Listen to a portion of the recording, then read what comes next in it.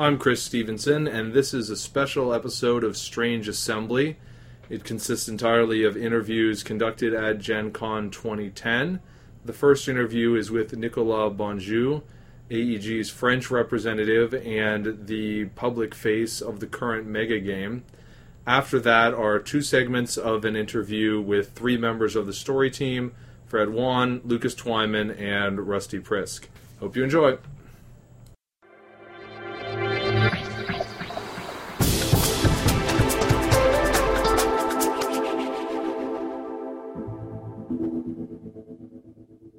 This is Chris Stevenson here with a Strange Assembly interview from Gen Con 2010. Also with me is Trevor Valentine. Hi. And we're here today to talk to Nicolas Bonjou, who is the head of the Empire's Glory mega game and also basically in charge of AEG in Europe. To the extent in that France, yeah. Hey, guys. Hey. Well, I was talking to you earlier today, and I said I thought that outside of Europe, before the mega game, you were a relatively invisible AEG person, and to the U.S. forums, yeah. To the U.S. crowd, that's true.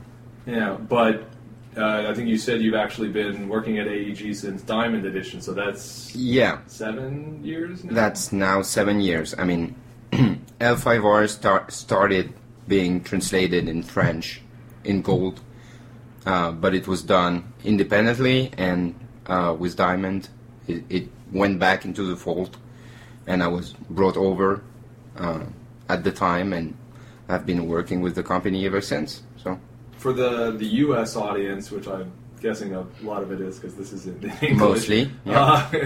Could you tell them about what sort of things you do for AEG? Well, basically, it is running all things AEG on the French side mostly. So this includes customer service, marketing, events, and translation, coordinating the translations for all the products that AEG produces by itself in French. So when we do have translations done by independent contractors, I do overview that as well and review it to make sure that we have consistency between the products. So we have, I guess, a huge glossary of terms translated, so we actually follow that, especially over the RPG, obviously, because the vocabulary is very, very precise. So when we go over supplements and new expansions for the RPG or the CCG, you want to have the same terms and the same way of phrasing the cards be consistent. So this is pretty much the extent of my everyday job in France. Okay, now of course these days you're most well known probably for basically running the current mega game, or at least it seems like you're running the current mega game. Yeah, I'm being the face of it. I took part in conceiving it, and yeah, I do run the everyday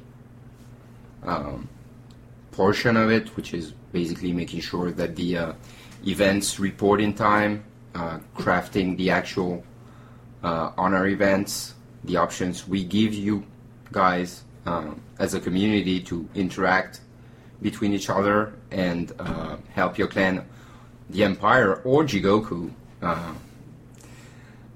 during this mega game. Is there anything you could tell us, I mean, it's interesting that's not confidential, about how the mega game was designed? Because I know, I mean, after the first mega game ended, there was like, okay, well, there were a lot of good things about this, there were some things we didn't like, we'll learn from that. And that was the whole map system too, which everyone seems to love running around like monkeys with. Yeah, I mean, this mega game was obviously with a story. It was set up as more cooperative than competitive. The first one was pretty much more competitive because the end goal was getting somebody on the throne. This one is pretty much more about surviving as a group and trying to gain an advantage out of that while surviving. So the first portion, which was the map game, was definitely set up as trying to work together, because when you are alone, basically, and the story of Rokugan shows that when you're on your own, unless you are the biggest force, you get pretty badly beaten.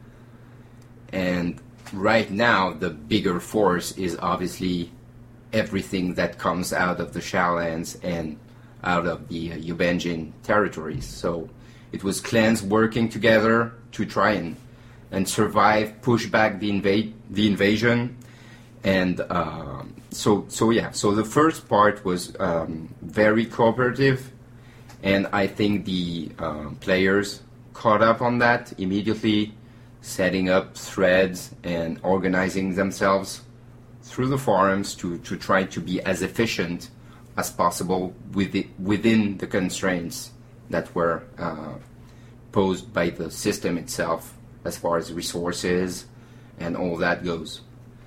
Now, some of the system constraints that were set up in there, at least as I kind of looked at it, was something of a very complicated prisoner's dilemma, where an individual clan could, possibly just go off on their own, ignore small threats, only spend their resources on large ones. And so there were certainly threads where clans were cooperating, but there were also a decent number of threads where clans got pretty irritated at each other. I mean, did you expect to see that sort of rancor? I don't think it was rancor. I mean, I do think it was people. All things considered, it actually went pretty well between the communities. I mean, sometimes you really see people get mad at each other, and that was not the case. Pretty much every time people were trying to work things out, and it was definitely a possibility that a clan or a group of clans would work together on their own, trying to achieve their own set of goals, either created by the system or artificially created by themselves to try to achieve stuff. But I mean, in the end, after 3 months of Kodai seasons, the map game only got 1 point of glory unresolved and 30 points of honor. So that's very, very few if you consider everything. So, yeah, it was a calculated risk. Sorry. Yeah, no, that's okay. Now you mentioned the map being for the first part of the mega game. I think at some point the announcement said that after having votes every week, it was going to go to votes every month or something. Is that, well, we haven't seen that. Is that going to be part of, or is the map game just done? It is possible that it comes back, but with the rhythm that we put through the Kodai season, it actually worked better than we hoped for. So we might also stop there because, the attention span, I guess, of people nowadays is pretty limited. So you just enjoy what you do and you tend to move on. So people want something different, I guess, for the non-Kodai season. So we're just gonna roll with whatever people want most, basically. So we can make them come back or not. It's still up in the air, I guess. Okay. You mentioned earlier about people can help the clan or the empire or Jigoku, and there's been some, I guess, complaints about people saying that there's this competition set up for the Spider between do they become a clan, do they disband, but that there really doesn't seem to be that much competition with the Spider points to the Empire, I think, are almost 4 times as much as the Spider points to Jigoku. But I know Sean has also said, it's not decided yet, it's still up in the air. Is there any sort of twist coming in that competition, or is it just the hope that Ornitov can win a lot. Well, I'm not sure Ornitov is alone in his quest to make things interesting. So we are basically keeping things open.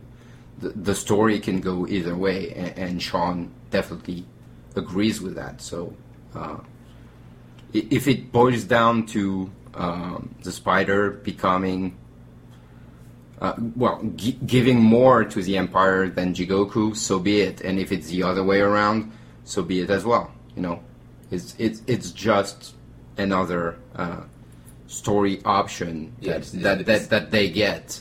It's their choice. Yeah, it's their choice, and there are still a lot of points to be awarded. So, like for Gen Con, if you win the main event, it's 16 points. So that would put, I think, Jigoku to 34, doubling their points.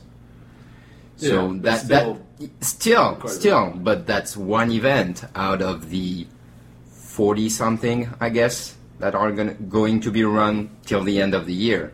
So it's still possible. Nothing is said and done, either for the Spider as far as their own competition goes, or for each and every clan in whatever they want to achieve.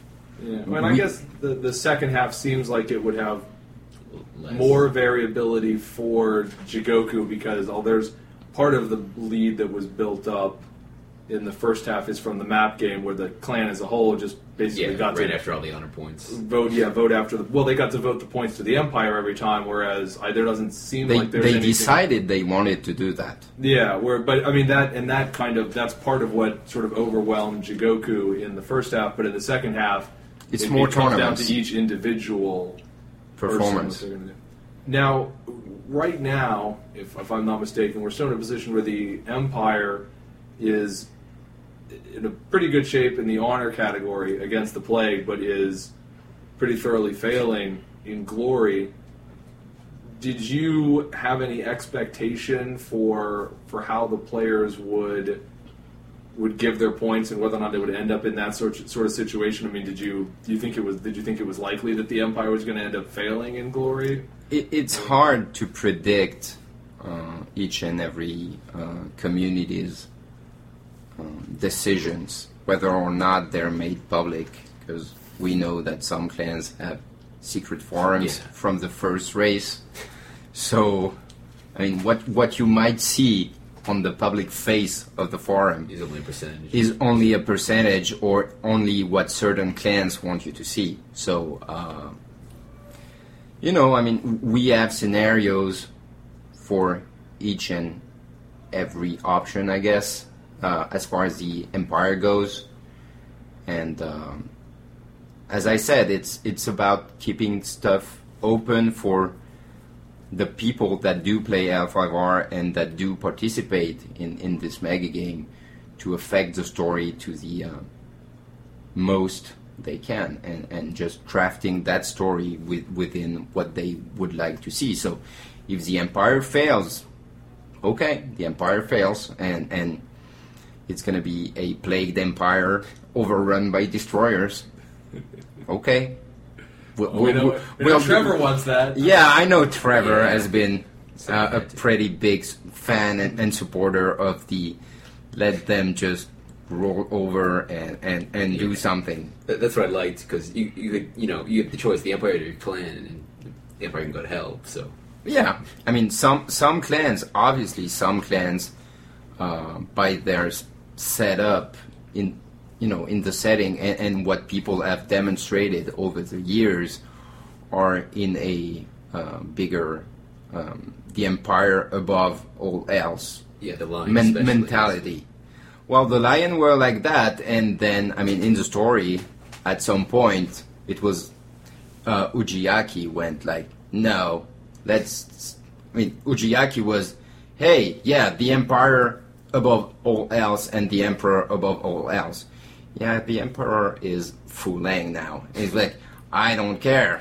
The Emperor above all else. And Sanuri went, yeah, you're kind of old school and too much old school for me, so I'm going to go right now with the Lion for before all else, and then we'll straighten things out. So yeah, it does not mean. I mean, history is not bound to repeat itself, I guess. So some clans might want to just change things, and I mean, the Phoenix has been pretty much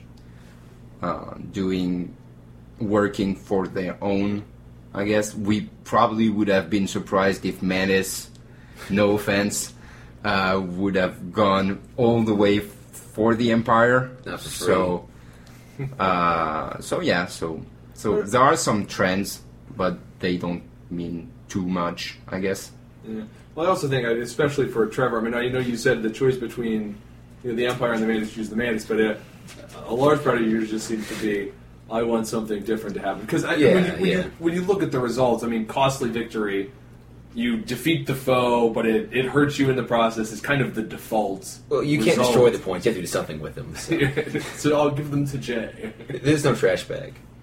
Well, you can. I mean, you can do that if you win an event and there is the option to give points to someone else. I tried that. Yeah, well, that's what he did. He won a Cote, and he's like, well, I don't want to give these to the Empire. We don't need them. Jay wants them, and Phoenix is one of the options, so I'll give them to the Phoenix. Okay, yeah.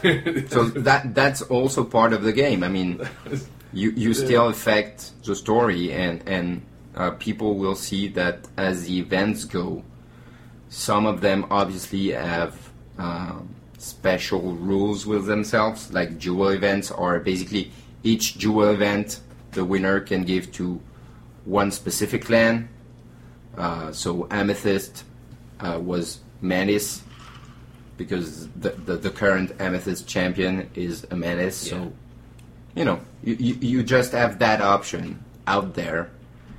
So if you do well, you can give 8 points, which is still a decent chunk, because that's like 2 kotais to a clan that may or may not need it. Yeah. So you can, I mean, some people might go and say, hey, well, with 8 points, that put them in this category, so they become a threat to the other, and we can just start pointing fingers. Okay, if someone wants to do that, it's their choice. Yeah, well, it is their points. I know there's been a decent amount of, umbrage taken at the fact that, the Dragon are actually in solid victory, and how dare they continue to win tournaments and sometimes keep the points. So, but you mentioned earlier that you were involved in sort of planning this mega game. Is there anything, I mean, can you tell us anything about what was done differently in this mega game from the last one to address what you saw as weaknesses in the first mega game? I was not as actively involved in the first mega game, so I will not be able to comment truthfully on that. Okay. Well, thanks for talking to us today. And No I guess problem. we all get to go chat at the L5 Archives Q&A now. Yeah, sure, we'll do that. Okay.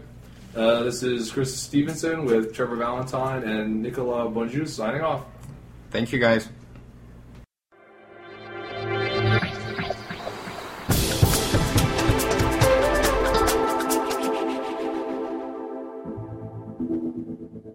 You're listening to a special edition of Strange Assembly from Gen Con. This is Chris Stevenson. With me is Trevor Valentine. Hey. And 3 members of the story team. Fred Wan. Hi there. Lucas Twyman. Hi. And Rusty Prisky. And I killed your name, didn't I? It's Rusty Chris. Prisky? Frisk. Yes, Rusty Frisk. That's But Rusty that's perfectly Prisky. okay. I've dealt with that for my entire life. Hey, Rusty Prisky. Fred mispronounced my name today, so that's, it's okay. Well, That's all good. Unfortunately, ruined the you've intro. all already missed the entertaining stories of Lucas being very, very drunk. But, I can tell him again. It's not the same the second time. no, so we'd all be bored. That's too bad. I thought I was more entertaining than that. No. I can go all night, honestly. But then you wake up in a creek. And then I wake up in a creek. Yeah, that's Not a creek. A crick. It's better with crick. He's from Kentucky. It's a crick. Yep. So, First, we'll just start off by having each of you talk about what role you have on the story team and how long you've been on the story team, and is that like generally? Oh, sorry, me? All right. I'm one of the writers, obviously. I've been on the team for, I have no idea. How long? 5 years? I think 5 years. That feels about right, yeah. And what do I do on the team? Well, I mean, we all do collective stuff. We have meetings and we discuss stuff together. But what I specifically do is I write, and I just write, and I just write. Yeah, that's all. I mean, I write stuff. Yeah. Sometimes people like it, sometimes they don't like it. If they like it, they're smart. No, I'm kidding. But that's it. I'm Lucas. I like long walks on the beach. I joined the story team Gen Con 2008, and I'm the lazy one. I write, but I write way less than Rusty. It's not untrue. Yeah, so... Yeah. Yeah, we, as members of the story team, we help Sean plot out the story. We all take cards and do flavor text. So if you like flavor text in a set, odds are it's 1 in 5 chance it's me. I'd say it's higher, but I'm in story team company. Well, you don't see me covering my mouth with my hands like I'm whispering to you out there, but that's what I'm doing. If you don't like the flavor text, because he isn't here, we're going to say it was Brian. It was Brian Yoon. Brian Yoon. All the flavor text that you hate is Brian Yoon's fault. Every bad idea in the story, not that I acknowledge there has been any. No, But if there is, it's Brian. And this is why we have the shovels. We dig. Right. So my name's Fred Warren. I am the assistant story lead. So what that means is like Lucas said, we all do some of the plotting. I do a bit more of that.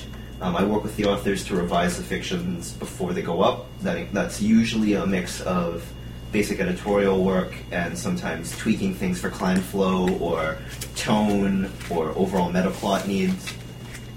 I also work with the design team and this is the continuity editor side of the job, which is probably the most misleading term in terms of job terms in L5R, and I just use terms 3 times in a row. Where essentially that's to make sure, to the extent possible, the story of the game is reflected in the cards. Like everyone else, I also work on flavor text. I also change or revise it as needed. So in terms of just raw flavor text, I typically do something like a quarter to maybe 30% of the flavor text after all the revisions are done. As an example, all of the Imperial Gift 3 names and flavor text I did. So that's me. We hate him. Oh yeah. We don't, but he's the editor, so therefore it's my job as a writer to hate him. Because my job is to crush his dreams. That's right. Yes, would you keep trying to bring Rattlings back into the story? I do not. All that, like, honestly, sometimes people are like, oh, you did another Rattling story, and it's like, it's because somebody picked it for a story prize, and they're always going to assign that story to me. I'm going to do that story, and it just so happens there's a Rattling in the new set. I'm just saying, so people can start picking that for story prizes. No, I'm just kidding. I think so 5 years ago, if you look at the timing when I joined the team right before they removed Rattling as a faction. And my very first meeting, we on an IRC meeting, I hadn't even been announced that I was on the team yet. We meeting, and Sean goes, "Oh, I think I've got something to tell you. Yeah. Your faction's out." And it's like, oh, that's great. Oh. Now, you guys have talked about meetings and collaboration and what Fred does in relation to the others. What sort of processes do you guys go through when you're writing a fiction? I mean, who decides what the fiction's going to be about? How far in advance is that decided? That sort of thing. Dartboard. Depends on the fiction. In general, the direction of the story is Sean's. Sean and I typically work together to work out the major areas of, we want this to happen this way, with these clans focused, and so on. I typically advise Sean on that, but I'd say it's fair to say the overall direction is Sean's decision to make. And week to week, there's a schedule. And Sean will say, with input, but Sean will say, okay, this week we need a story covering X, right? But then the details of it are often left, and unless there's something that needs to be, the details are wide open. So it'll be like, we need a story about this, but then we as writers get to just write what we need to make a good story. Yeah, it's usually, we'll have a, like, sometimes even like a really cryptic one sentence, this is what, we're going to write a story about a war, and then we'll discuss it in meetings, and then we'll sit down and write it. I'll tell you, like, the whole process. This is probably going up after Saturday, right? Yeah. Okay, because I'll tell you about the story Saturday. I won't tell you what happens, but my assignment was to write a story that included some of the jewel champions that haven't been in the previous fiction that Sean had written. But that was it. So what that could be like anything, you know. So that happens to be Saturday's story, but really it's anything. And a lot of times it'll be, all right, tournament result. This tournament result happened. Resolve it. Yeah. I'm not really sure why you went with the pool party direction in that fiction, Rusty. Like, some of the more structured ones, there might be something like Sean will have his broad idea, and I'll have an idea of, we need certain things accomplished to move clan positioning forward. So, would it be possible for you to try to do it this way, right, or to portray this aspect of the clan? The best example, at least the one that's most vivid in my mind, still goes back to last year in the Isuki War, or the year before, like maybe even a year before that, because one of the things we wanted to show was that it's entirely possible to be honorable without necessarily being nice, or without necessarily being completely upfront about your intentions. And so the Flowers of Snow was cast a certain way as a result. And that entire arc of, I think it was Family Troubles, the Flowers of Snow, Sacrifices, and it was in that order, right? Where that arc was one where I was more heavily involved than usual, just working out how we wanted to say certain things, important scenes that we wanted to have. And I think it was very much collaborative, where it was like, okay, this is why I'd like you to do it this way. How you get there. Also, sometimes that was heavily you and Nancy, right? The Flowers of Snow was Nancy and myself, but I think Sacrifices was Rusty. I mean, you plotted it and I wrote it. But also sometimes you'll see multi-part stories with multiple writers. So obviously those have got to be worked out a little more closely before, you know. Yeah. Otherwise it's like, you write part 2, and I'm like, I'll make up something that has nothing to do with part 1. Like, it doesn't make any sense. But in part 1, Hida Jimbo arm wrestles 2 men at the same time and wins. And part 2, Hida Jimbo has difficulty lifting his Tetsubo, not because of arm strain, but because he's a wimp. Well, sometimes, like, I recall a particular story where Brian was writing part 1 and I was writing part 2. And so Brian sent me his early so I could see what it was. But my assignment was kill at least 3 people. You know? It's like, all right, let's go. This one, let's go. No, that's not normal. But well, now that does raise the question, what exactly do clan player bases have to do to piss you off enough to kill off their favorite characters? Honestly, that does never happen. Like, I know you're saying it as a joke, but the reality is, every death that I write, personally, is because the story needs it. Yes. Right? The reality is, L5R goes through characters. I mean, it's a game that there's every couple months, every few months, we get a new set and we get a new batch of characters, and we kill characters. That's what we do, and we do it for dramatic purposes. And that's the kind of story that we're telling. That's right. A samurai lives 3 feet from his death, and you can't have tragedy if someone doesn't have something bad happen to him or her that he or she does not necessarily deserve to have happen. And then you'll have people that's like, oh, you killed my favorite character, and it's like, well, I'm sorry for that, but if you didn't care about the character, it wouldn't have meant anything. No.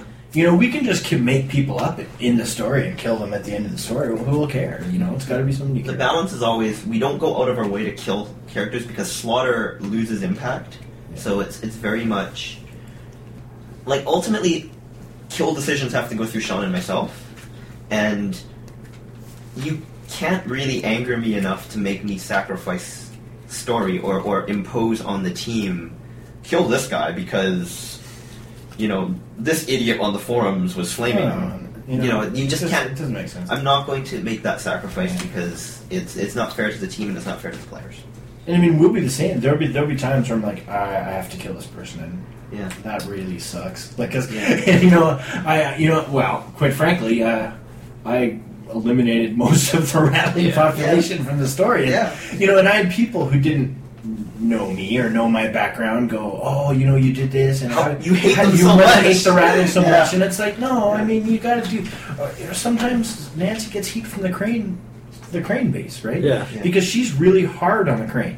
She's hard on the crane because she really likes them, and she says, and I agree with her. It's more interesting to have challenges, to have everything. If your clan is like, oh, everything's wonderful and we win again, well, that's boring. That's not interesting stories. So. The whole weird tally. I think people, I kind of tune out a lot of the different story forums. I'll read them especially for specific fiction feedback. I always read all the fiction feedbacks for any fiction that I read. I even seek out weird boards. I'll type. Well, it's partially my own narcissism, right? I'm typing my own name in Google and seeing what I find. They laugh because they know how narcissistic I am. But we laugh because we do it too. Yeah. I follow most of the forums just to see what the players think. But yeah, there's a weird level of there's a thread that's like, oh, our clans had more people die than someone else's clan. Why is our clan sucking so much in this story? And that's not really what you should be looking for. Like, if your guy dies in a fight, that doesn't mean that, we think that your clan is a bunch of losers. Yeah. Meanwhile, the next thread it's way easier for me to just write a bad story about your clan to show that your clan's a bunch of losers. The next thread over will be people complaining that they don't get enough story time. Right. Yeah. And it's like, the more stories you get, More people are the more people are going to get killed. That's just, the nature of the Another difficulty, and this is just kind of stream of consciousness segueing over to something else, is on certain story arcs, people will say, well, I want the next part now. Which is great, because I like that you are wanting more, but some of the arcs are meant to be done at a certain pace, because doing them quickly gives the impression that they happen quickly in the Empire. And the example of that I go back to is G-Men and Noritoshi. You don't wage a political war against the Emerald Champion in a couple of weeks. It just doesn't happen, right? So part of it is intentionally lengthening it a little to reflect the fact that this is not something that is, a year-long rivalry for Noritoshi and G-Men. It's more than that for both of them.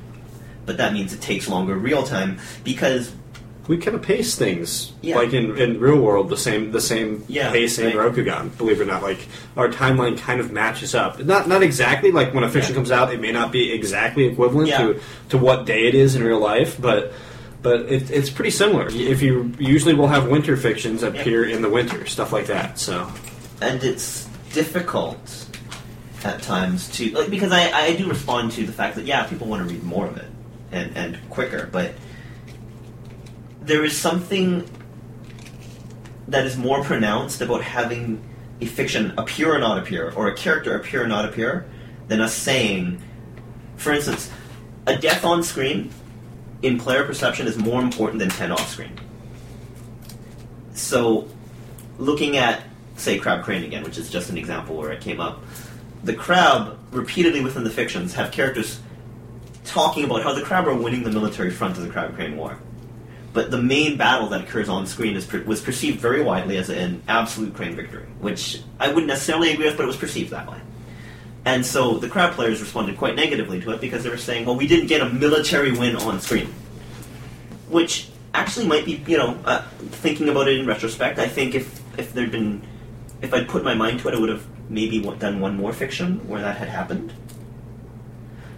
And part of that is just, there is an impact of having things on screen and read by players that necessitates certain arcs going longer in real time, and that's like Noritoshi G-Men. That's kind of one of the funny things, one of the challenges we have is that normally when you're writing fiction, when you're writing, whether even if it's a novel or anything that has any length of time, like even think TV shows, right? Mm-hmm. You don't want to tell people what's going to happen in a month. Yeah. or 4 chapters later. Yeah. But what we do a lot of times, big major decisions are dictated by a tournament. Mm-hmm. So we're sitting there going, "Wait till you see this," and it's like they already know.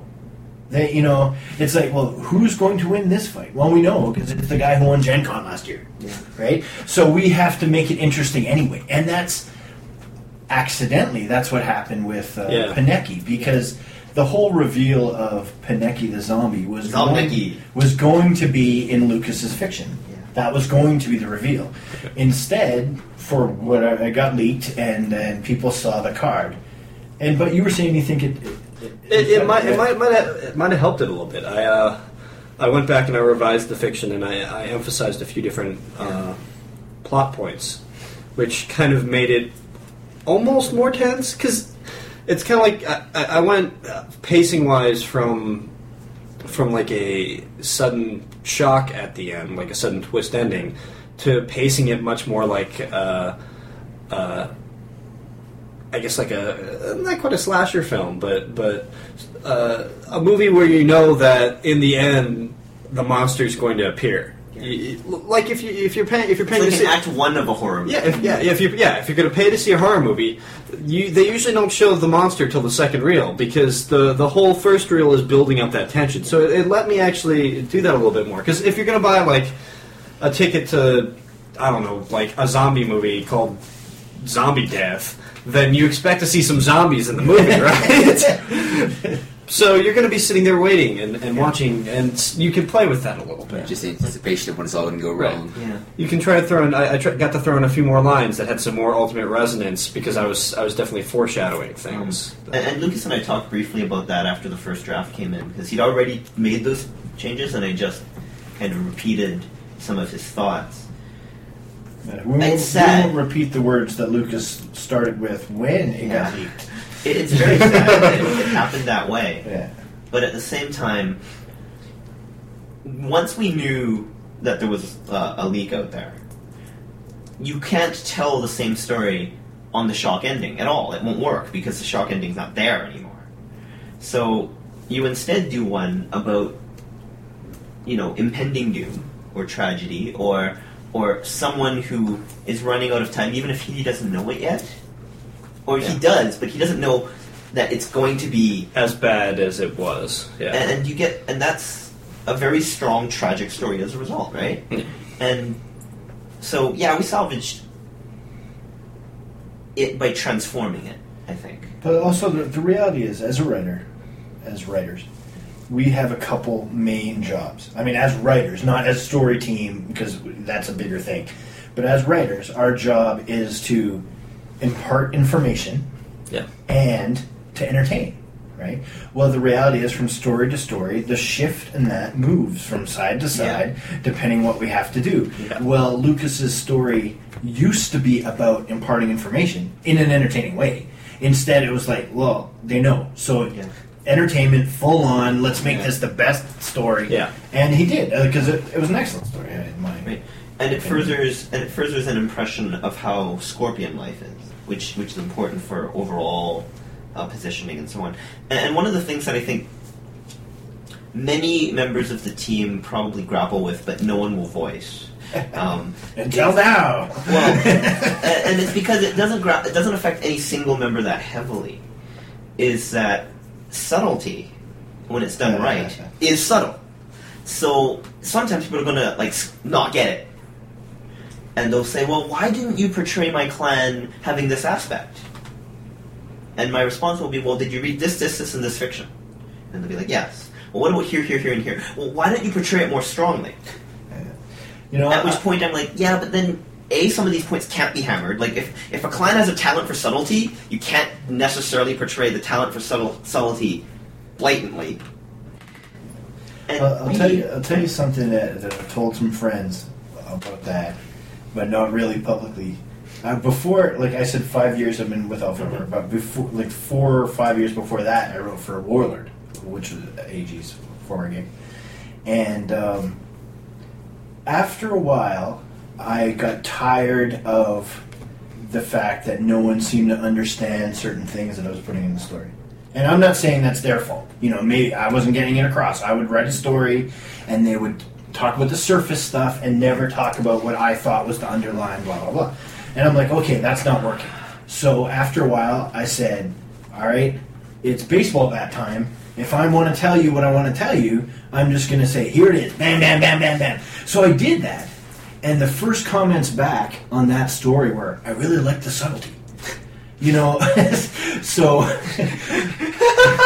my take on being subtle now is I'm generally not. If I want you to know something in a story, I will just tell you. And chances are, if you say, I'm not really sure because you didn't really say, well, that's because I didn't want you to know. Which is also, there is sometimes things you'll go back and go, wait, that makes sense now. But the point is you weren't meant to understand it then. Well, and that's, I guess that actually reminded me of something. Is there anything out there that plot points that were supposed to be conveyed that weren't? Because when you talk about subtlety, one of the things that comes to my mind is that there was the whole alliance sort of between the Mantis and the Spider, and it basically got dissolved and resolved in a couple of flavor texts, and I think no one noticed. And then months later, somebody posted about it. Oh, what's going to happen with that? And I think Sean was like, "Oh, well, that we did that. That's done." Yeah. And it was sort of like, "What? Really?"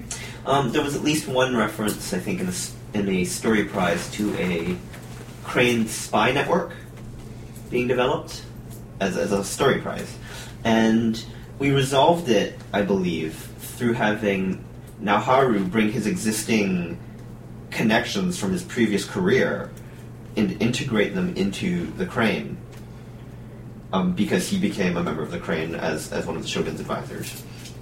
And I got a comment later on by the player who won the prize saying he didn't feel it was overt enough and significant enough, which I am sympathetic to those, but at the same time, there's only so much we can push any single story prize. The real you'll have a player who wins a storyline tournament, and especially if there's somebody who isn't Case Kinaga or Aaron Boyne, like this is the one. They won this big story and they're really excited about it. And if they happened to win a storyline tournament that isn't a major plot point, they can sometimes be disappointed because they wanted what they won to be a big deal. But sometimes it works out. Actually, just last night, I came into a suite and I met a guy who said, "Oh, I really wanted to thank you for the Crane statue story." Not Crane, sorry. The crab statue story, right? And which happens to be one of my favorite stories that I've written. I really enjoyed it. But I wrote that, and here is a story that, as far as the overall story of L5R goes, means nothing. Right? Like, here's a story that doesn't advance any major plot. It doesn't change anyone's standing. There's no war. There's no anything. But I was lucky that people liked it. And this guy was sitting there and goes, "I really wanted to thank you for that story." And I said, "Oh, I'm glad you liked it." And he goes, No. I won that story. And that was really cool because he was able to go, "This is what I won, and I really like it," But sometimes it just doesn't work out that way. Well, there's a lot of nostalgia, I think, coming from people's points of view. Well, they'll point to, like, old story prizes and say, like, "Oh, well, you see how that completely shifted the game." When part of the thing is, up until around Rich Wolf, story prize, there were like 5 storyline tournaments a year, just about. Like, there were not many storyline tournaments. Like, in Imperial, there was, like, the Test of the Emerald Champion, and then the Battle of Biden Pass, and then, like, the Hante Sword. Yeah, and the Hante Sword, and there were some minor storyline tournaments that actually, like, never appeared anywhere. Like, one where, like, somebody got an Oni in their castle, or something along those lines. Under Rich and Sean, a lot of those old things have been cleared out as well, and they're just and just quietly cleared out as best we can.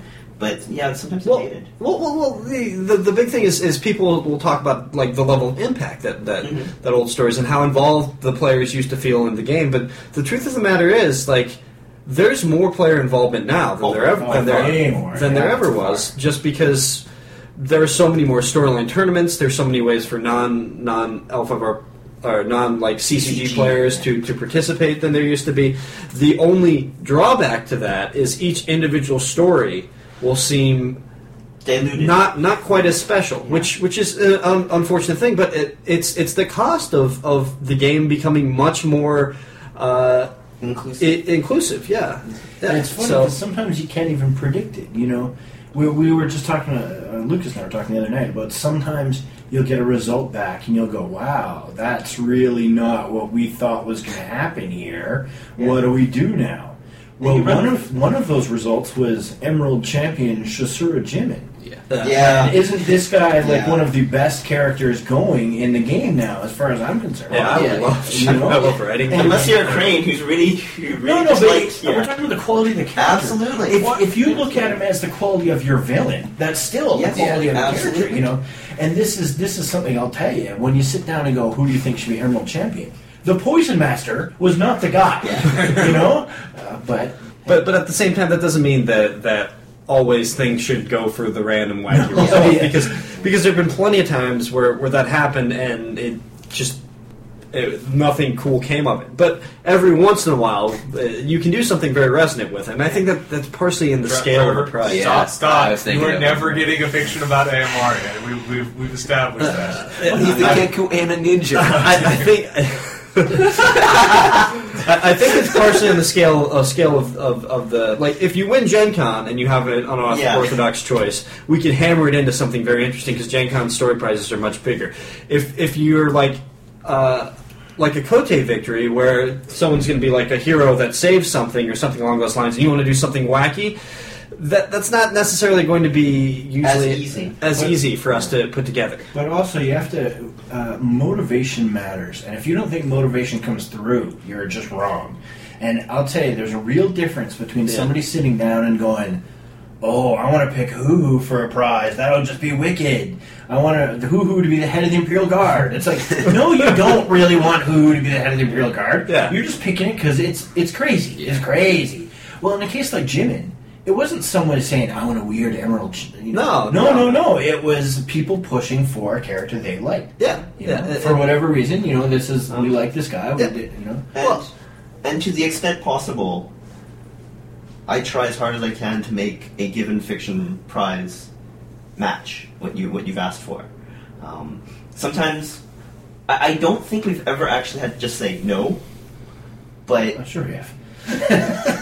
I've had Sean say no to me, so yes. Sure. I used to sit at those Which was Kumatai fine. tournaments. Yeah. You know, the Kumatai tournaments, Yeah. which were hand-to-hand martial arts. Yeah. And them saying, "I want to pick the Fu Lion to fight." Yeah. It's like, no, you don't get to do that. no. What I'm referring to though is we've got the rule of it's subject to story team approval, and if the pick is rejected outright, we reserve the right to reject the pick outright, and just. I think we still have but I don't think we've had to use that yet. Right? We've always managed. Well, it's a lot of times it's people not quite meeting the rules. We've rejected plenty of picks that were like, I want this guy who Is dead. wasn't gold, was dead, or appeared in a gold edition set, appeared in a perfect cut. Yeah. I'm sorry, he hasn't been in the game for 10 years. We want a current card, but. We try. Yeah, believe me when I say that, I'm all for people being really into offbeat or odd characters. I kind of almost made my name in the game of L5R because of my bizarre obsession with one of the worst personalities Blind in the Fury, game. man. Blind Fury. So it's not. Yeah, it's not that we're gonna reject things out of hand, or we're gonna say, oh no, we're gonna not let players make choices, anything like that. It's we really want to work with the players as much as we can, but we want people to actually be actively participating and choosing based on their favorites, right? Not based on oh, this is a wacky. If the goal choice. is ever to screw up the story, that's unacceptable. And even people who don't admit that, sometimes that is the goal, to screw up the story. And now, the fans, the real fans, they want the story to be cool. And so, hey, we're all with you. Let's do that. So, yeah. And Sean and I will be meeting later this weekend to discuss how we can further revise things to make them smoother, better, whatnot. I have some ideas I want to float by him later, and we'll see how they go. Yeah. Well, Aaron, let me ask you guys about something more specific. I mean, we've talked about Jimin, which was an unorthodox Gen Con result that turned out really well. Now, last year at for the Gen Con result, we ended up with Spider winning a story that, at least to me, felt like it was very much set up to be something different about some sort of poignant, tragic result that didn't work at all with that. And I think that there are a decent number of people out here who think that that story didn't work out as well. I mean, what really happened with that? What was your guys? I don't know. To the extent that you can from my perspective, I don't know that the story didn't work out. I'm not disagreeing with you. It's just a different perspective. But what I will say is, here you have a situation where the story prize was, who does the Empress send to eliminate the Horiuchi family, right? This is the story we're talking about. Yeah, that's the story. The guy won was Spider Goblins. Yeah, and he wanted a goblin, right? So we're looking at here going, by the letter of what we said, the Empress is going to send goblins to attack. Well, he was bound by the goblin. No, but it was going to be Spider, to. but he wanted it This is a to, case and they were where trying to accommodate that. Where Yes. Andrew won Gen Con, Yes. and he's a big. Yeah. He's not. He's a non-human nicely, fan. He's not a Spider. He's a fan. Shadowlands He's a fan. Shadowlands fan. Yeah. So Sean figured out a way to make it work. Yes. Yeah. Now, does everybody agree that it worked the way they were hoping it would work? Well, maybe, maybe not. I don't talk to everybody, but I thought it was pretty inventive the way he did it, and quite frankly, all of that, the actual result was a little bit overshadowed by the fact that, well, we just wiped out a family, right? So if you're sitting there near the Unicorn fans and you don't really care who won does the it. tournament, Yeah. you just know that your family got exterminated. I have read those comments. I frequent the forums. I remember at the time, a significant number of people really liked it, like really liked the fiction, and really liked how we had integrated the fact that the deck was not just a Spider deck; it was a Goblin deck into how the fiction panned out. So on the one hand, I recognize that there is a criticism there. It's not one that's completely without merit or anything like that. I think there's some a kernel of legitimacy to it. It's one of those things where I think Sean and I can structure future Gen Con prizes to avoid that kind of scenario. Maybe. At least we're going to float some ideas on that.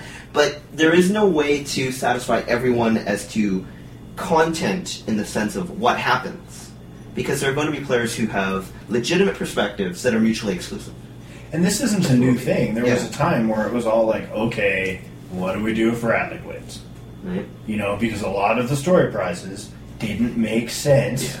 Well, Yeah. I mean, Ratling could have won Emerald Champion.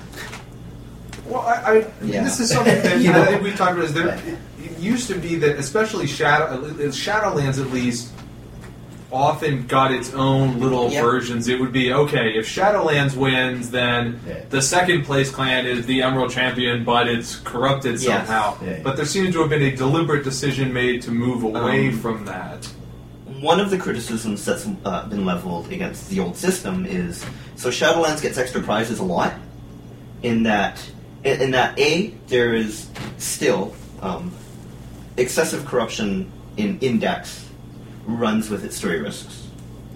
B, if Shadowlands wins, it can corrupt you. And the ultimate problem is too many corruption stories, just like too many death stories. There's no punch. Yeah. There's no punch, right? And a corruption story, and how many corruption stories is too many corruption stories is something I think about it a lot, because I think there are a variety of answers that are all correct, and But- players don't agree on what that Well, magic number is. yeah, a couple of years ago, I used to tell people, especially before I joined the story team, but I'd say, like, up until around the end of Rich's tenure, the basic story arc for L5R story was a redemption story. Yeah. Because almost every L5R story arc, it's not necessarily, someone gets infected by the Shadowlands tape, but it's always somebody fails, they fall, they do something great, then they die. Yeah. Right? Like that happened to Toturi. Toturi and Hoturi. Yeah. Hitomi, like it's a huge Twice. Yeah, it's a basic L5R arc, and I think part of what people, or what especially we've been trying to do is move a little bit away from that. Which if the Shadowlands is like having an extra little bonus story where it's like, hey, the main guy gets corrupted, you're corrupting a favorite character Yes. of another person, right, Yes. or of another player base. Yes. So they're Which is going to not- push to redeem them, Yeah. which is we're trying not to say it's impossible yeah. to corrupt someone either. Yeah. But at the same time, if there's an expectation of redemption, then the corruption story has no meaning either. right. It's already there. Right? some characters are going to become corrupted and stay that way. Yeah. I think Right. Rikai's a good example of that. Right. And when that's going to happen, we can't do it that often, or we're really just yanking your chain on your favorite clan characters, right? Certain characters are going to be redeemable, and certain ones are not. And to a certain extent, it's actually better for drama purposes to not know in advance which one's which. Yeah. Because if you know, there's no tension, right? And so it's one of the things where, as a general perspective that I have on the story, is every clan should have loyalists who go, this is why I like this clan. And people who are detractors going, you know what? And there are these specific articulable reasons why I think your clan consists of a bunch of losers who have no business in the Empire and contribute nothing and should be destroyed out of hand. Now, you can have legitimate debates about, well, how important each of these points is, what the flaw of each clan is, whether it's really that important. And in most cases, the best examples of each clan, in like champions or truly exemplary members of each clan, don't really exemplify the flaws of their clan that much, or they do it in a heroic way. I'd be But- willing to argue a little bit against that. Yeah, and I'm not meaning it as an absolute, but in the sense of your archetypes of the clans, I think it's important for the health of the game and health of the positioning of each clan as having a distinct narrative archetype. You can't have a clan that's all pros. You can't have a clan that's all flaws. And in terms of going back to that original point about tainting and corrupting, if you have the situation of being tainted automatically equates to X, then you come very close narratively to having all pro or all con. I agree with you entirely, except that my clan, of course, can be all pros, right? No? Okay. Depends on how good you are at cards, if you want to be all pros, right? Yeah, so we're gonna have like the Case, Andrew, Greg, Aaron, Pablo clan, right? Although I don't know if you can really say they're pro L5R players, since there's no way to make money. So no L5R player or clan can be all pros. Okay. Let's stop for a second before the audio file gets entirely out of hand, and we can pick it up again.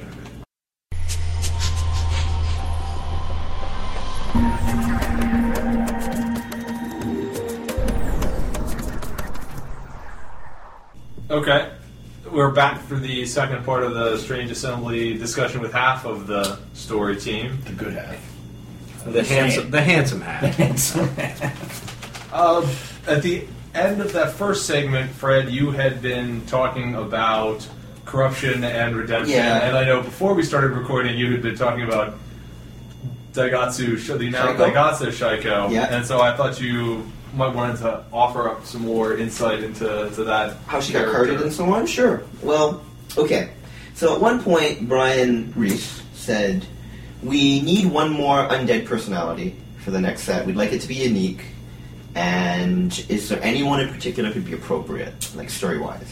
And ideally, we want this person to interact in some way with undead cards and support the undead or breeder theme, depending on how you look at it. So we went through a list of possible candidates. And we're like, Shaiko. Died in the Shadowlands, no more. You're really just going by that whole, if you don't see the body... Well, that was the No, start, it's right? not. Don't see the body. Died in the Shadowlands, Yeah, and yep. the body's left there. Yes. Well, that's bad. That's terrible. And so on that level, she was one of two leading candidates. Traumatizing.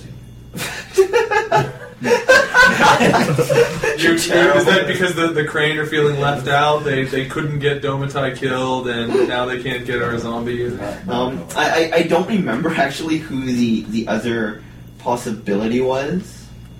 I think it was just some insane necromancer character we wanted to do, but on the basis of we wanted to have something to do with Seppun Tashime that kept his story going. That Shaiko died in the Shadowlands, was not properly disposed of, and that it would actually have emotional resonance with the fans. Whereas if it's a new character, there's no real link to Tashime either, unless we make them. So on that level, we ended up going with Shaiko, right? Part of it was design needed a new card. There you go. It was funny, on the Dragon board, I saw this comment on the Dragon board, which I don't know who said it, but it was just great. The guy posted, and he said, "Hey guys, good news! There's a new version of Shaiko. Yeah.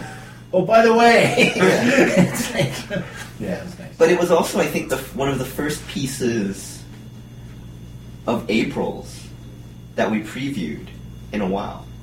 So it was nice to also have April Lee working on that piece, because I remember the art description we sent on was, we don't want her to be pretty. At least not like straight up. Yeah, and April's not a Steve Argyle sort of glamour girl, which is saying nothing bad about Steve. It was just, we wanted as a contrast someone who has died by violence and came back wrong. You just wanted to disprove the whole, if you're a female who gets Shadowlands, you're automatically Well, see, hot. that's the thing, right? Like, that was not the first time we've done that, because we also had Nancy did it in the story. Yes, and that was, and I'd asked her specifically. Yeah, I remember. Like, that. we wanted that, and if you actually go back and reread the tale of Matsu. Help me out here. I don't remember. Robin got the Shadowlands? Robun got it from the Goblin Blade, but it was I the keep one wanting who to got say corrupted by Kenji the Dark Oracle of Water. because Kenji was in the story. Yes, Kenji was the one who killed her, wasn't it? I think so. Richie. Matsu. Satomi? Yes. Yes. Satomi. If you read the description of how Satomi lives at that point, it's non-stop agony. Every single moment of her existence, from the moment she got tainted onwards, was pain, grief, and most of it was just simple things like, you have an enhanced sense of touch that you can never turn off, and you're wearing cloth that's Shadowlands cloth, which is obviously going to be top quality. You're asthmatic sort of thing, and the only relief you have is in bursts of violence. But the character never got carded or drawn. So yeah, part of it that was version. There was that whole. Yeah, that version of her never got carded or drawn. So part of it was, to a certain extent, just as a reminder, you know what? The Shadowlands is not A makeover. it's not a makeover, and it's not power up. Yeah. It's got downsides, and it's something that engenders fear for a reason. Well, there's been a noteworthy, at least I think, maybe you disagree, change in how the taint has been portrayed as you went from just the Shadowlands to Daigatsu organizing the Lost, and now to the Shadowlands. It seems like, the taint is no longer, it seems, a one-way ticket to insanity. And so, has that affected how... I think what we want to look at in terms of the mental effects of the Shadowlands, there's a story arc ongoing in relation to that. And that... why am I blanking on the name? Is that Taishu? Taishu, I think we'll be looking at it from a different way. I have an idea of where I'm going with Taishu. It's actually with Beniha's Yojimbo. Hideki. Hideki. And where you're constantly questioning, well, is that taint speaking? Or is that just someone who is a little bit obsessive about discharging his duty? So, part of it is, if we're trying to show that Daigatsu has had a transformative effect in terms of how he organizes and administers the forces of the Lost, it's difficult to tell a story where he's doing that while people are cackling and going all Joker on you. Right? So to a certain extent, you can only get so much narrative information through in a given amount of fiction space. But there is a bit of a difference in that the individual Lost are not necessarily twitchy, run off, and so forth. But look at guys like Fosuda. Fosuda is not the most stable individual, and while he's powerful and useful in a fight, the first time there was a serious threat to him, he ditched his allies. Sure. And he didn't give them warning, it's time to retreat, guys. He was gone. The other thing to remember about is Spider Clan now, right? Spider Clan is not across the board tainted. And in fact, a lot of the people who are focused on aren't tainted at all. Yeah. And Like the from monks. a narrative point of view, that allows certain things to happen. And the reason I say that is a lot of times if you look at Shadowlands stories, I don't mean Shadowlands as the villain, I mean a Shadowlands story, you're just talking about the leaders. And the reason you're just talking about the leaders is because the people underneath them were just Zerg hordes. just they're peons, they're minions, you know. They didn't have their own thoughts and their own, you know, desires. It was just whatever they were told to do. And when you get away from that, there's some, to me, like I'm a fan of the Spider.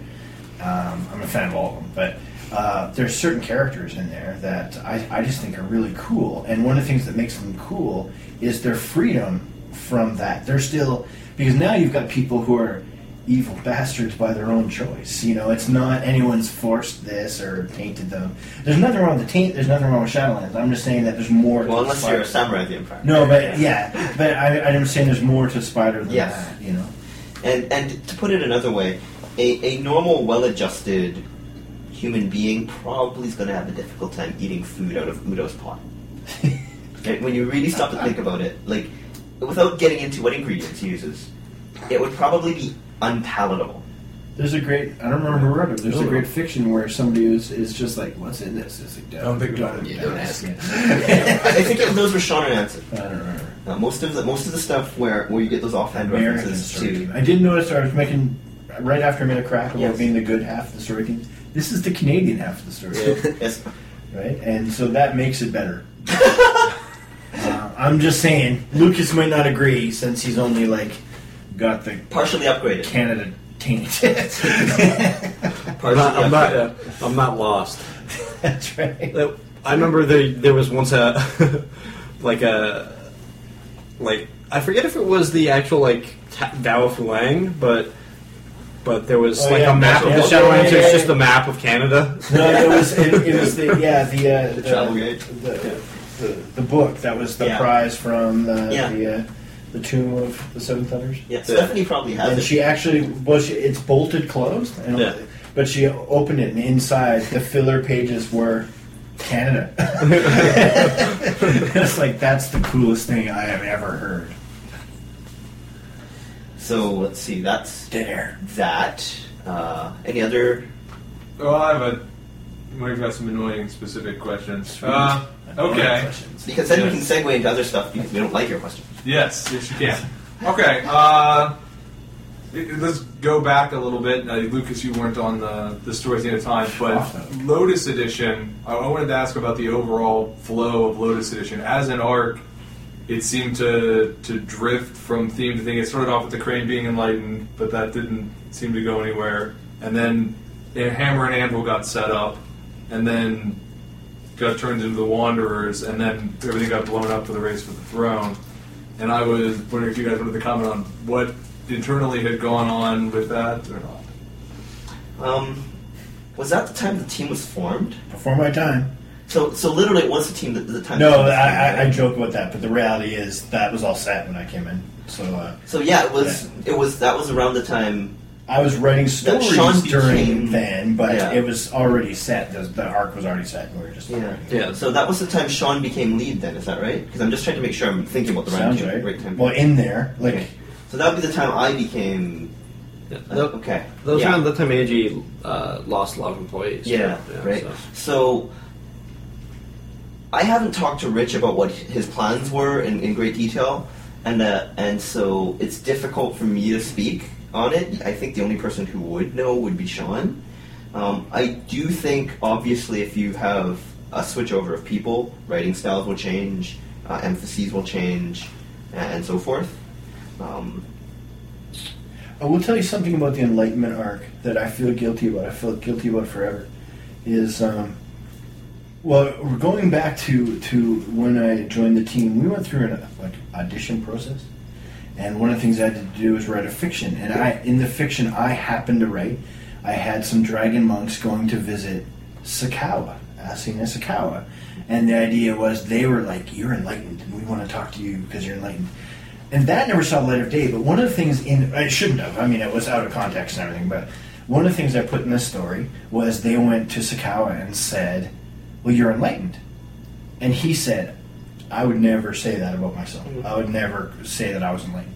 Well, later, during the arc, I had Ishikawa say that because in my mind, I always was like, if you're really enlightened, you don't go around saying, ha ha ha, I'm enlightened. Like that it doesn't fit my mental image.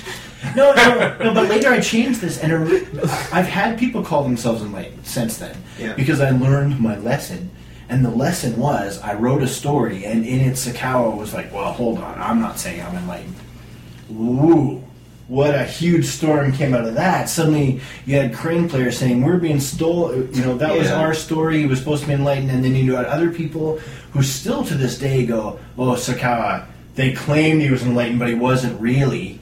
And I was like, that's not what I said. That's, It's Ishikawa self-describing. It was him saying, anyway, I just want to say that because that caused certain problems in the Enlightenment arc, as if we backed off from the prize that Crane got. It's surprising. The point. It's surprising how unintentional consequences can crop up.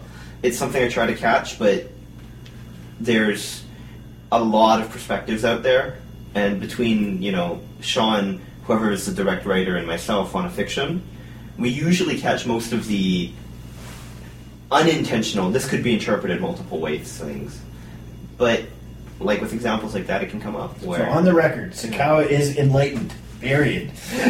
I mean, you mentioned about trying to catch unintended consequences. How much is the plotting affected by trying to, I guess, counter or control players' negative feelings about what's going on? Like, I mean, you mentioned earlier, Fred, the crab with the Yasuki War, and I know that there was a lot of complaining early in Samurai, I think, about spiders feeling that their characters were always the mooks who were just getting killed off, and that doesn't seem to happen much anymore. I can speak to that to some extent. On the one hand, I want to acknowledge legitimate feedback when it's given, in the sense of I take it to heart. I will take most of it to heart, even if at the end of the day don't necessarily agree with it or the suggestions that come of it. But on the one hand, while I want to take feedback, on the other, I do not want to incentivize whining. Right? Which is and that there is a counterbalance there, because if something happens, if players complain that Jimmy isn't winning enough fights, and 4 weeks down the line, Jimmy wins a fight, there may be the perception of causation, regardless of whether or not that actually is the case. Having said that, when it's a legitimate point that's been brought to our attention, sometimes we will do a fiction or two where it's like, yeah, this clan needs to have this theme reinforced, or needs to have this plot point set up because down the line we want to do X, Y, or Z with them. So, yeah, sometimes it is to manage player perception because we want to showcase an aspect of the clan that's there that hasn't been reinforced. Also, sometimes you just got to remember, say it a different way. We may not be doing something because people complained. Yes. However, there are times when people are complaining and we look and go, wow, they're kind of right. Yeah. And then I'm not saying lots of times people just complain because they like to complain, and that's okay, that's human nature. But I mean, like, say there's a story going and people are like, wow, this is dragging on forever, and we go, yeah, it kind of is. Let's move this along, I'm not saying that we're out, but so I'm not going to get Enlightened Madness Part 7 anytime soon. I ignore all complaints. Just I don't know what either of these two guys are talking about. My stories are perfect. I tend to, if I write a story and people complain about it, I go and I hide in my room, turn off the lights, and cry. Yeah, that's pretty much it. Basically, I read most of the clan forums and the AEG forums, and I keep track of the points that are raised. And sometimes they're absolutely legitimate, and we take them down and try to acknowledge them. And sometimes we're just trying to set things up, or sometimes we're just reminding people of, people are afraid of going to war with the Lion. Why? Here's why. You know, it's funny. I used to, when I worked in Warlord, a fellow I worked with there, we talked about a different perception at that time we had, because I was new to this. I was brand new to doing this, and I would put up a story, I would read the comments on the story, and it would be like, oh, I loved it, I like this, I love this, I love this. Worst story ever written. And then I would look at that and go, oh man, my story sucked. It was terrible. Why was it so bad? And the other guy he was talking to, he had the exact opposite. He could have 20 people tell him how bad it was, and somebody came on and said, oh, I liked it. And he said, well, that guy's paying attention. You know, and the reality, of course, is it has to be somewhere in between. And one of the things I've learned, especially on L5R, because not digging on Warlord at all, but the fans of L5R care a lot more about the story and a lot more about the clans, and that's awesome. But sometimes we'll go in and people will be complaining, and I'll be looking at it going, they're not talking about my story at all. What they're talking about is a decision that was made to do something. And just fill in your stories. It just happened to be. I mean, well, she's not here, but the perfect example is when Nancy wrote Heaven's Net. Yeah. And people were going, oh my God, this is horrible, blah, blah, blah, blah, blah. And we were saying, the story was really good, you know, like as readers. But what the reality was, they didn't like the choice that had been made, that she was presenting. She was executing. You know, and the reality was, she could have written a Nobel Prize winning best piece of fiction ever, and it didn't matter. The Dragon players were going to hate it. And I understand why they hate it, and I'm not even complaining that they hate it. I understand that completely, but that just happens. And when that happens, we have to just kind of go, well, okay, go ahead and yell, because there's reasons for it, and there are reasons you may not know or may not understand, or you may know and may understand, but that's what had to happen. You know. And personally, I would like to say that Satsu's a way cooler character now, in my opinion, than he ever was then. But he's a better card. But better card. No way. No. Orbiting Death Laser. Given the context, I'd argue this one, like, because no one else had card draw of that nature for this long. He could kill anybody. Just He's Mr. Clean. And he single-handedly made combo decks that would Enlightenment.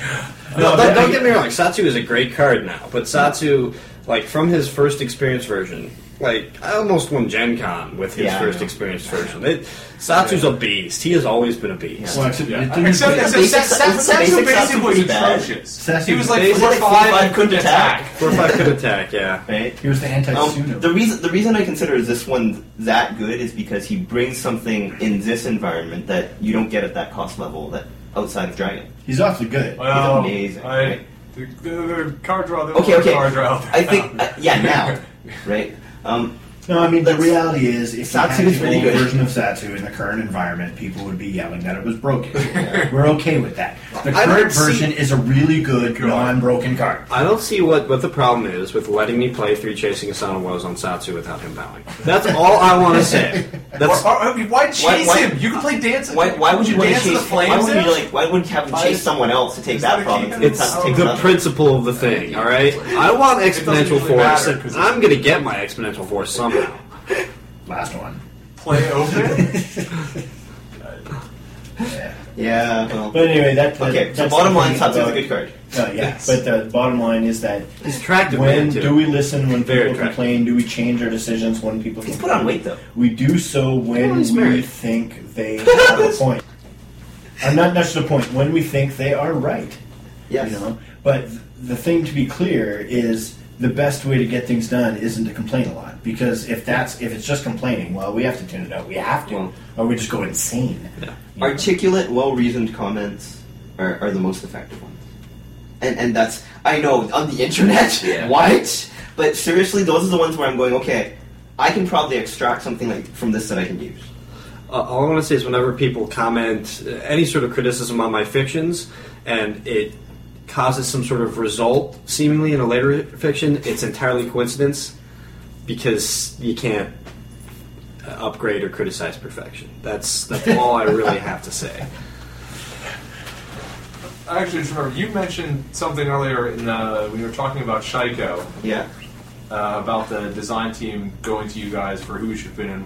Yeah. What kind of back and forth is there, or is it just, I guess, one side dictating? It's back as and far forth. as far as what, Yeah. what named personalities and experienced personalities show up in sets? Typically, each set will give them a list of people we want for sure to be included in that set, and normally they can accommodate that no problem because we do it at the point of the set being Ages conceived. before. Once in a while, the design team takes an idea and just goes, "Okay, we want to make a card of this," and they just do it on their own. And the best example of that is still Poku Experience. Right? Poku Experience is an example of design just going, "We want to make this card," and it reflects Poku very, very well. What does he do? He steals anything, and then he runs away. With the fear battle, actually. Yeah, fear battle, putting send the fear yourself battle home. on that was the Yeah, best he scares time in that himself, program. yeah. Right? But adding new things is their job. Adding new things is our job. We work together to add new things. Now, when you talk about altering current things, well, they won't do stuff that's going to intentionally. They won't come through and say, "Okay, we're going to give you a new version of, I don't know, Miramoto Kai, but from now on we've decided she's a ninja who, just whatever." Like, they're not going to do. We have a really good relationship with the design team, but the flip side is if we come to them and say, "Okay, what Dragon really needs now is a super ninja that can," well, they're also going to tell us that. What kind of narcotic are you on? It depends on the situation, right? The more we don't make unreasonable requests, and we don't get rejected for what we ask for. Typically, Maybe if you don't. Do you want Sanzo to be a comeback? No way. Santo's already back, isn't he? I got Hozumi in Yeah. the set, which you can buy today. Yeah. Go out and buy like 10 boxes because you can get the rare card Hozumi. He was spiritual, yeah. But you won't care. 'cause- So I assume Lucas is holding up a print. Is that the It's print the- of Izumi? Yeah, it's Sanzo's son. It's by Steve Argyle. It's Yeah. gorgeous. It is. Look at that. Generally, People there'll be stuff are- like, okay, Radio. typically these go through me, They so can I'll see. give a good example.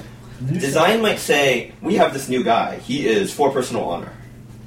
And it's just, a personality for Clan X, designed on stat line balance, gold cost balance, some ability, 4 personal honor. And I'll be like, "Yeah, right now we really don't need a member of this profession being 4 honor. Say ninja, because that seems to be the topic, right? We don't really want this guy to be a 4 personal honor ninja." And design will say, "But actually we need this for mechanical reasons." And then we'll be like, "Okay, what can we do?" Make it- Sometimes you can make it work. Sometimes it'll be something like, "Yeah, but that particular personality is an experienced version of X, and his or her last appearance was, shanking someone from behind, In an honorable fashion. yes, right? In a non-dueling context." And But that's a perfect example. Yeah. If they really need it, we'll make it work. well, no, but if they really need it and it doesn't make sense for a particular personality, well, then it becomes a different personality. Yeah, exactly, right? And we'll be like, "Okay, you can't do it as experienced X. Or don't make this a member of, the Battle Maidens, who is also your 4 personal honor ninja." Because it creates problems for But us. for the new set for Empire at War, which is available here at Gen Con, which is too late. Which for is anyone, just, but- yeah. But when it comes out, you can go and buy it. And in their design, came to us and said, "What we really need in this set is a Ratling character that's completely unplayable," and that's what they really wanted. Yeah. Just kidding. Um, Rustic taking the set. Buy it now. Buy all your copies.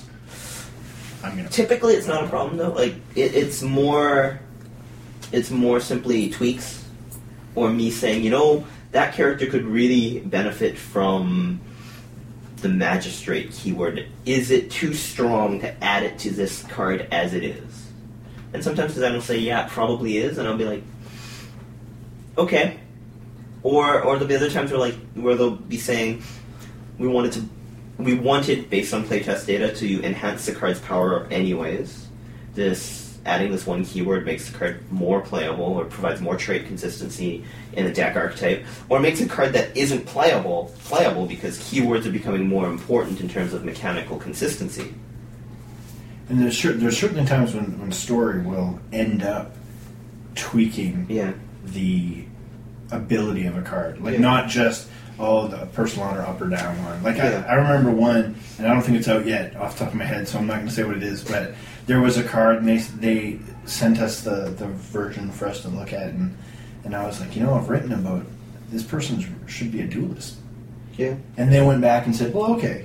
Right. Well, just dropping the duelist trait a card on an already existing card is a substantial increase. It's a substantial increase in the ability, the power of the card. But they said that's fine. A good example of a card that we did a significant amount of rework on was Miyako. Her earlier versions. Let me try to remember. Well, she was unaligned. No, Bayushi Mako is. Like, as in earlier versions of Taturi the same card. But Taturi Miyako. I mean of the one that's out in GAW. Oh, I understand now. Sorry. I think she had Kensai, and I believe the final version does not. We can look it up or you might even have one. There's 2 Scorpion starters there. Yeah.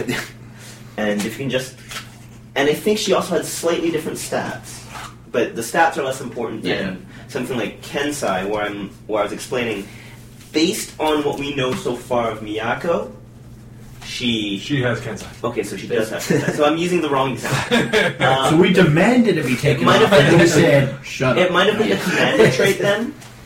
She does not have commander. It might have been the commander trait that came off. And it was essentially based on the fact that her portrayal in fictions had been such that it was pretty clearly established in her last appearances that she no longer considered herself fit to lead because of the injury to her throat, among other things. And so that, removing a trait, and now removing commander from a Scorpion isn't that big a change. There's some rats. He's got a rusty tick card sitting there, and I was showing off how awesome it is, even as a beard. And of course, now so the person who does not consider herself fit to lead is not running the entire clan. She didn't consider herself fit to lead as a military commander. Because you can't give orders clearly if you can't give orders clearly. But so she'd have to do it through fans and so on. But to be clear, in her latest story, yes, she is now currently leading the clan. Yeah. And in there, she makes some decisions that show she is a very capable military leader. Yes. But just being a leader and considering yourself a leader are very different things. So, because she's got to learn. Otherwise, any clan champion who has the good sense to send skilled courtiers to court would be a courtier. Yeah. And that, isn't the case. Or any samurai who happens to make one successful political ploy would be a courtier. And it's not a hard and fast rule, though. I mean, there are going to be some characters who are on the cusp, because wherever you draw that threshold, there is going to be someone who's right there on the threshold. So, in that case, it's just design's call, based on what mechanical needs there are. I mean, let's be honest. There's straight mechanical stuff. Yeah. Like, you have clan personalities with the Bushi trait. They're not samurai. Yeah. Well, damn right they're samurai. I mean, like, samurai is a caste. Like, they don't get to not be samurai. Yeah. But it just means something a little different the way the mechanics it would look at overpower it. the card. Yeah. So, that's So, fine. it is a back and forth, and cards do change. I just can't remember what happened with Miyako, but I remember she changed. It's the Shigenja trade. She was dragon. in fact. She was a Dragon Clan. She was bitter alive. No. Dragon Clan Tamor Miyako. We were like that. Yeah. Monkey Clan overpowered her. Well, she was void too, right? Yeah, The immune to range attacks trait was kind of problematic as well on that. We tried to reveal that when they got married, Paneki had actually taken the Taturi name instead. So Taturi Paneki. Yeah.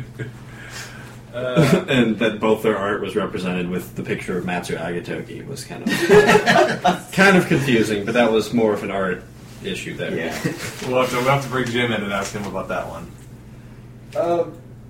Okay, now I've avoided asking much about forward-looking things, but I guess these ones kind of are both backward looking. We'll be backward looking by the time these go up, sort of thing. No. These are. Well, we'll tell you everything. We'll tell you everything that's going to happen for the next 6 months. Yes. All the things Post that, you'll get more hits.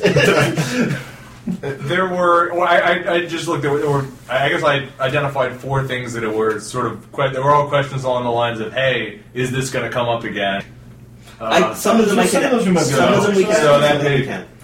The first one was the assassination of Hokotahime, and that, I mean, she got killed. They A while investigated ago. it for 3 days, Yep. and she was just such an important figure, and it never seemed to really ever come up in the fiction that anybody is concerned. Mhm. The big problem is her name was really hard to spell. So every time we sat down to write something about it, we're like, It's too many keystrokes. Hiko. Joking aside, the 5 years ago, when they announced, they had an L5R seminar, and at the seminar they announced the new story team. And it was the first time we had a team instead of a couple of people. And part of that, part of the seminar is that we read some fictions, Yeah. right? And I got handed. The funny thing is, we wrote some fictions, and then we didn't read our own. We read other people's. I don't know why. But Initiation. So I was handed this fiction. I looked down and I'm like, Hokotahime. And that's me saying it now. Yeah. When I read it then, I was like, I have no idea how to say this. Like, it was just more getting away from the difficulty of spelling and pronouncing the name. I would expect that it is unlikely that that will be solved on screen, but I would leave open the possibility, although it's not likely we'll get a chance to do it anytime soon, if at all, Sandra did. of having the fact that they didn't solve it be an issue. Okay. I guess this is kind of a similar question.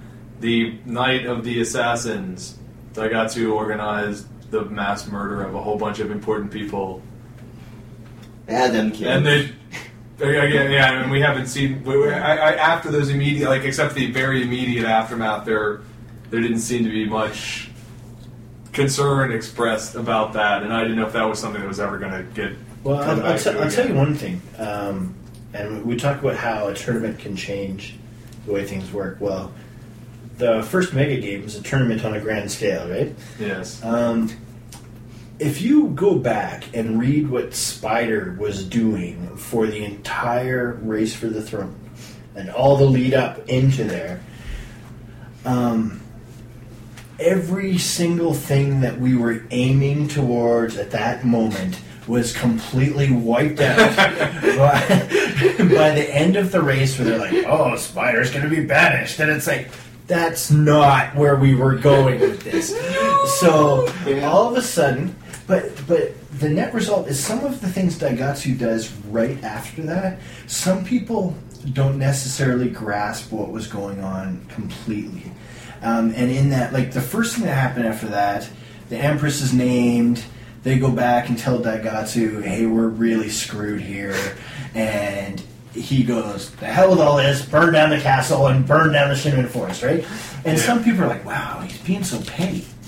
And what I was trying to understand is, no, what he was pissed off because everything, the way what I tried to do was channel in exactly the way we were thinking, as in everything we planned was completely wiped out. So he did the same thing. So some of the things that he has long-term plans now, but you could argue there was a window there where it was adjusting, or surviving. What are we going to do now? Because everything we were doing, it doesn't work anymore.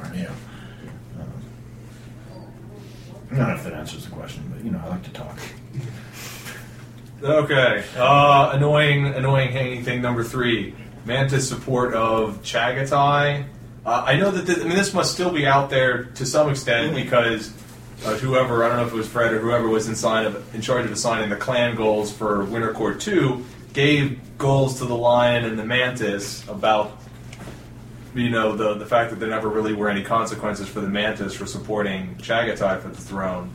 Is that ever going to come up again, or is that just get wiped under the Empress's? Okay, we're done with all that. No, because one of the things is, even if we don't use it as an active plot, if characters have background stories that cause, like, future characters may have, my grandmother, held the line against Chagotay's march.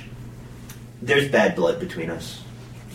and that's not even going back to it. It's just acknowledging that L5R is 15 years old as a real-life property, and in-universe is far longer than that.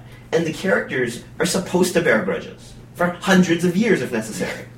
Yeah, you'll see that one character that Fred and I have worked on together was the current Tamori Daimyo, Shimura, who his backstory is basically that he's an orphan as a result of the Dragon Phoenix War, and even though his adoptive parents are Shaitong and Nakamura, Yeah.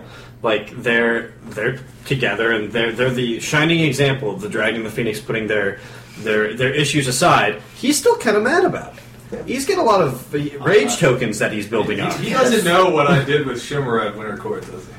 He doesn't. Well, no, he doesn't. But he doesn't want. But and I do now have a Winter Court summary, and some of the issues that are coming up for me are like, oh, well, now how will we do this? And it's something. Just You're free to ignore mine. Tell him. I Just tell him. Okay. Do you want the short version or the long version? Let's make it short because my wife's wondering where I am. So. Shimura ended up engaged to a Phoenix and got the Phoenix to let the dragon have a Tensai school. Okay. Wow, that is an impressive thing to pull off. In a Well, role-playing context. my objective, my That's really impressive. assigned objective Yeah. with Shimura was to get the Phoenix to, was to get back whatever secrets the dragon had lost Sure. when the Agasha left, Yep. and that was very quickly accomplished because the Phoenix went out of their way to be nice, Yep. and they were not. Nobody gave me any kind of reason to be ticked with them. The one Phoenix Yes. that would have assiduously avoided ever Right. talking to Shimura, even Yeah. when I was trying to. I mean, like, Just come on, something. come. And- get the tra-" yeah. And, It's still really impressive. And so I came up with this. What I'm like, okay, so I'm going to make some request that is so over the top that it could never happen because I've already got my clan Yeah. goal achieved. We had this. We had a basic treaty. So I had Shimura propose a treaty where. The dragon was supposed to spread the Katsuki method. I'm like, okay, so we've got the followers of the method. There's no way that Tamori can produce enough of those to serve the entire empire. So we'll teach the Asawa to do that. The Asawa will teach the Tamori to have an Earth Tensai school. I'll marry one of the Asawa. I'm blanking on the Sure. one who... And you make me the next Master of Earth. Wow. All right. Wow. I remember. I made that I was a Chai's player. I guess Yeah. was in a good mood and didn't have her incinerate Shimura or anything. But To be blunt, I think 4 words could sum that up. Don't hold your breath. oh Yeah. no, that treaty didn't happen. Oh, Yeah. no, I wasn't. Yeah. I was not. When I was playing it, I did not. I was not Yeah. within the mood of Let's do canonize something. this. Let's do something Yeah. that the story team can do. Well, they said, oh, sure you can if Yeah. you swear fealty to the Asawa. Yeah. And Shimura said no. And I wasn't sure. I was deciding whether or not to have him make sure he wiggled out of the Interesting. engagement part. Yeah. But the lion some of the lion players had kind of been ponces throughout the duration, and they were trying to force that same Phoenix Shugenja to marry one of the lion, and so I decided that pissed him off. You know, it's funny. And got him all jealous or something. So I'm like, Yeah. okay, we can go ahead with it. It's one of the problems. Well, problem is too big a statement, but one of the problems with Winter Court or that style thing is that all the players. I mean, not a problem in the game. The game's great. Yeah. But I mean, the idea, and you're not saying this, but the idea of taking that and making it canon is that the players all seem to want to work things out. Yeah. And Yeah. in real life, that's awesome. Yeah. Right? We want to make treaties. We want to marry, because it's fun. It's fun Yeah. stuff. But the reality is, and again, you're not saying this, but some people want us to make more canon than we do. If we were to take Winter Court and make it canon, well, the next year, nothing happens now because everyone's We happy. get to read a whole bunch of wedding fiction. Yeah, well, there's a bunch of weddings, there's a bunch of treaties. I know there was at the end. There was the big, long, annoying Kitsuki debate thing that went on, Well, and I yeah. honestly I had Shimura leave that because I, as a person, was not going to deal with the same lion player. To put it more generally, I do have a Winter Court 2 document from the GMs, and we'll start going, and we're going through it, trying to pick out what we can canonize from my own notes, from the notes of the other story team members who are really involved in it, and what works. And we have. Yeah. When we did the Empress's wedding fiction. Yeah. And just to be clear to the poor listeners who just basically had to listen to me talk about my RPG character. That never I don't. Does anybody ever really want to listen to somebody else talk about their RPG character? It's Gen Con. You can't go 10 feet without somebody wanting to talk about that. But I don't know. And to you guys, I don't have any demand or expectation That's that fine. anything becomes Yeah, canon. yeah, no, It's yeah. yeah. So You are as nothing to us. Though, it's kind of Good. funny that sometimes people will this big thing happen. Yeah. And you'll find that some of the stuff that ends up being canon, it's not because it's a big thing. It's because it's convenient. Yeah. Like there was It works into the narrative. during Winter Court, I had to write a story, and I wanted to write a story that involved a treaty for different reasons. So it's like, well, let's go in and see what's happened. Yeah. And I found a treaty that was made between Unicorn and Phoenix. I think that's right. And I'm like, okay, this is not Yeah, canon. yeah. And the people who did that were just like, oh my god, and well, good. I'm glad you're happy, but Yeah. it's not because you were awesome. You were nothing there. against them. I picked it because it was right for what we needed. Right. So, Yeah. so whether it fits into the ongoing narrative and the universe as a whole is important because I think players are a little bit more forgiving than the characters would be, Oh yeah. and that can be a problem when it's like 200 years of nonstop feuding. We'll just get married. The ones I laugh at are like, do you agree to open up your clan's deepest secrets to this neighboring clan? Yes. Why? Yes. Why would? Yeah. It's difficult, not impossible. It's just it takes more thought in terms of whether we want to take the story there, and whether it works, or whether it distracts from other things we want to do. So was that all four? I think you had more. I had one more, which was Let's do that, and it's just at 6, right? And We have to do the clan dinners tonight. Yeah. okay. Well, you want to ask this and then we'll be done. We'll ask it. Okay. Well, it was Kyoso. sure. Death at Khotan got delayed, and when it finally came out, and the whole Kyoso thing came out, it seemed like Sean posted something that made it seem like he was a little bit excited that this finally got revealed and he could actually Yes. discuss what was going on with Yes. Kyoso, but then we've never seen Yes. Kyoso. That is an Can you say interesting anything and about legitimate Kyoso? question that we are not answering at this time. Okay. There we go. Now that I've asked you, were there any annoying Yeah. questions you wanted to tell us or the players? I have a question for Lucas. No, Actually, in that we're good. story, Um, no. Depending on, we're good. Okay. That's it.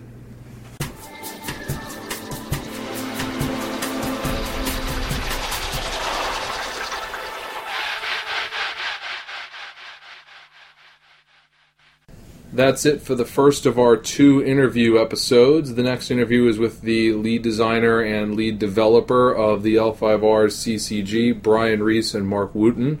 You'll get to hear those in episode 7. Episode 6 will be a more normal episode. If you like what you hear, you can subscribe on iTunes or through our XML feed on strangeassembly.com. While you're there, you can check out the Strange Assembly forums. Let us know what you thought of this episode. Let us know what you'd like to hear in future episodes. You can also contact me at chris@strangeassembly.com or the podcast generally at strangeassembly@gmail.com. Until then, see you, Space Cowboy.